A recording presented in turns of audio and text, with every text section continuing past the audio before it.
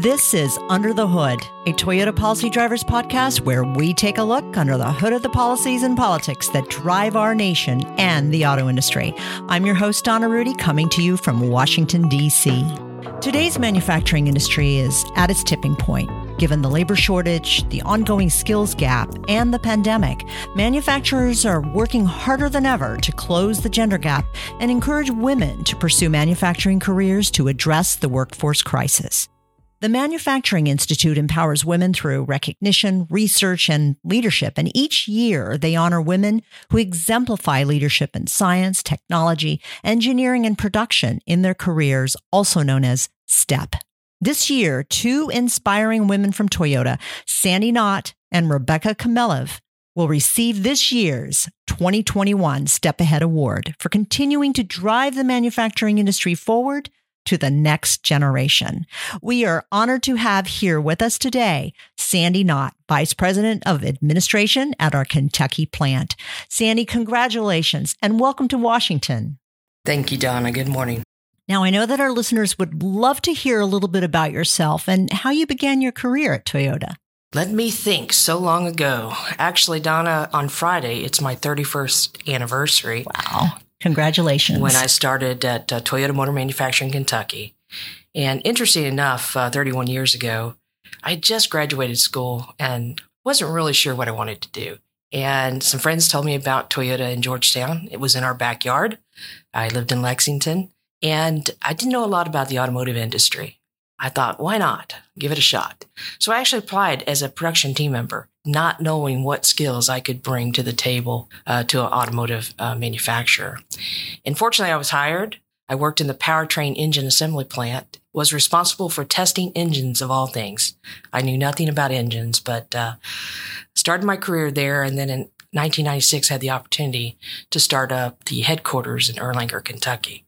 I actually spent 10 years in that headquarters location, responsible for project planning and management in PC. So kind of grew up in that organization as a specialist all the way to AGM level. And then in 2006, our friend Norm Buffuno and team asked me to come to Indiana, where I was responsible for production control, and spent a couple years there. Came back to TEMA in the height of the Lehman shock, responsible for allocating vehicles to our plants. Wow. So you can imagine that big challenge. We got through it. We persevered. And, eventually I actually migrated over to the HR organization working for Millie Marshall. She was definitely a strong mentor for me and had the opportunity to work with her before going to Texas in 2013, responsible for the administration area. And spent about 7 years there. And then recently, in February, came back to TMMK as VP of Administration. You've definitely accomplished a lot and you've seen a lot of change in the industry, but women are still underrepresented in the manufacturing industry. I mean, they account for less than 1 in 3 manufacturing workers, despite representing half of the overall workforce in the U.S. What are the biggest misperceptions that women have about working in manufacturing, and what are we doing to change this?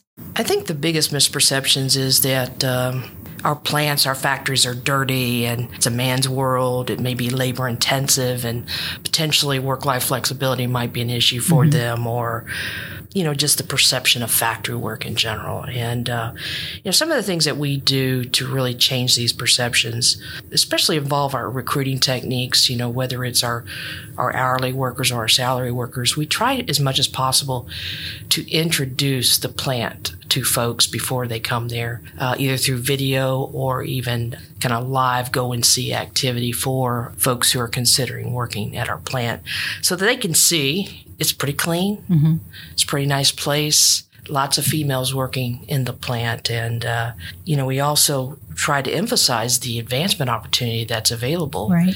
Someone like me, I grew up and our family didn't have so much money. And when I came to Toyota 11/5/1990, it was life-changing.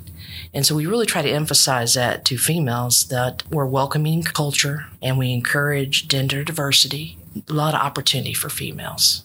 As I mentioned, we have some really successful role models that are in our plants and in our locations that folks can see and they can imagine being in those positions someday.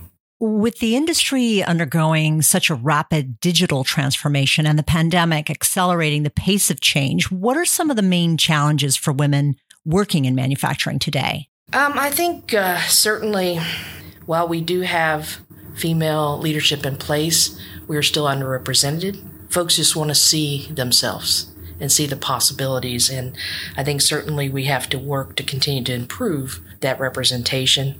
And I think also, especially on the salary side, the degrees that are necessary to really be competitive in the manufacturing environment, the engineering degrees, we're still woefully underrepresented in universities. And I think any female willing to pursue engineering, so much opportunity available in our plants as a result of that. Mm-hmm.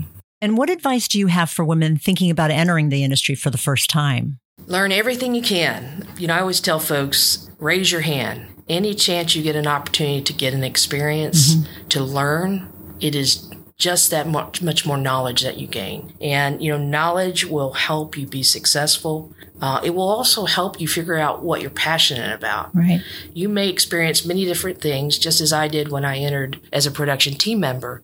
I enjoyed the job, but I knew I had a different passion. I wasn't certain. I didn't know the environment I was going into. And so I let the experience happen. And then I learned what I wanted to do or what I didn't want to do.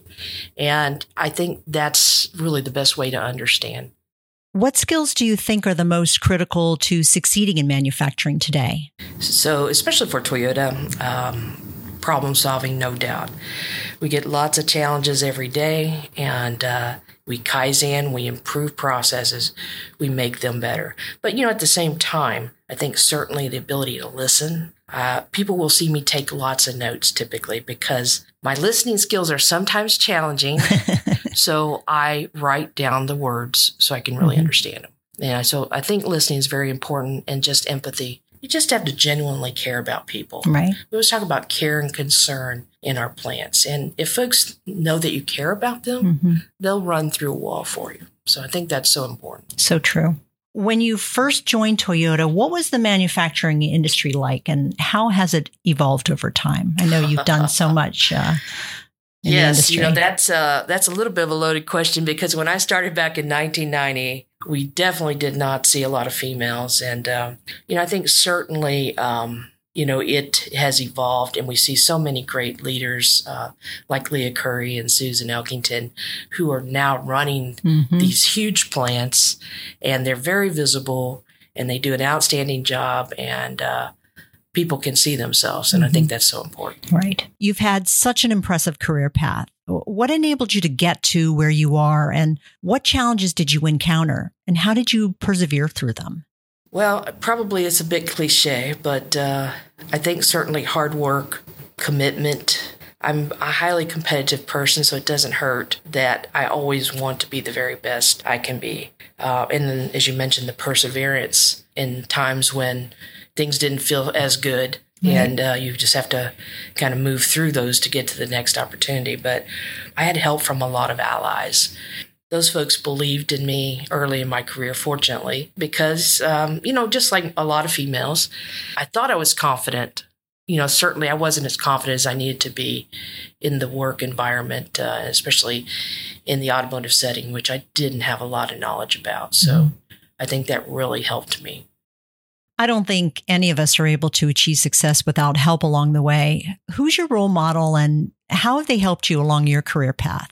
That was a good setup question, wasn't it? My original role model was a man by the name of David Burbidge. He was, at the time, general manager and eventually VP of the PPM area. He actually originated from TMMC, the Canada plant. Okay. Dave saw something in me that I couldn't see myself. And he really worked hard to provide assignments and experiences that he knew would really go a long way in my career. And, he pushed me.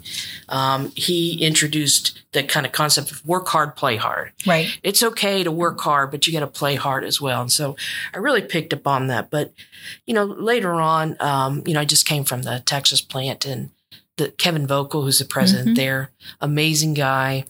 He really supported my career and really pushed me, and really looks at his staff there as just partners, as part of the team. And certainly the folks I mentioned before, Leah Curry, Susan Elkington, couldn't leave out Millie Marshall. All those folks looked out for me and made sure that folks knew who I was, and I had the experience and the opportunities to be visible, right, which is so important.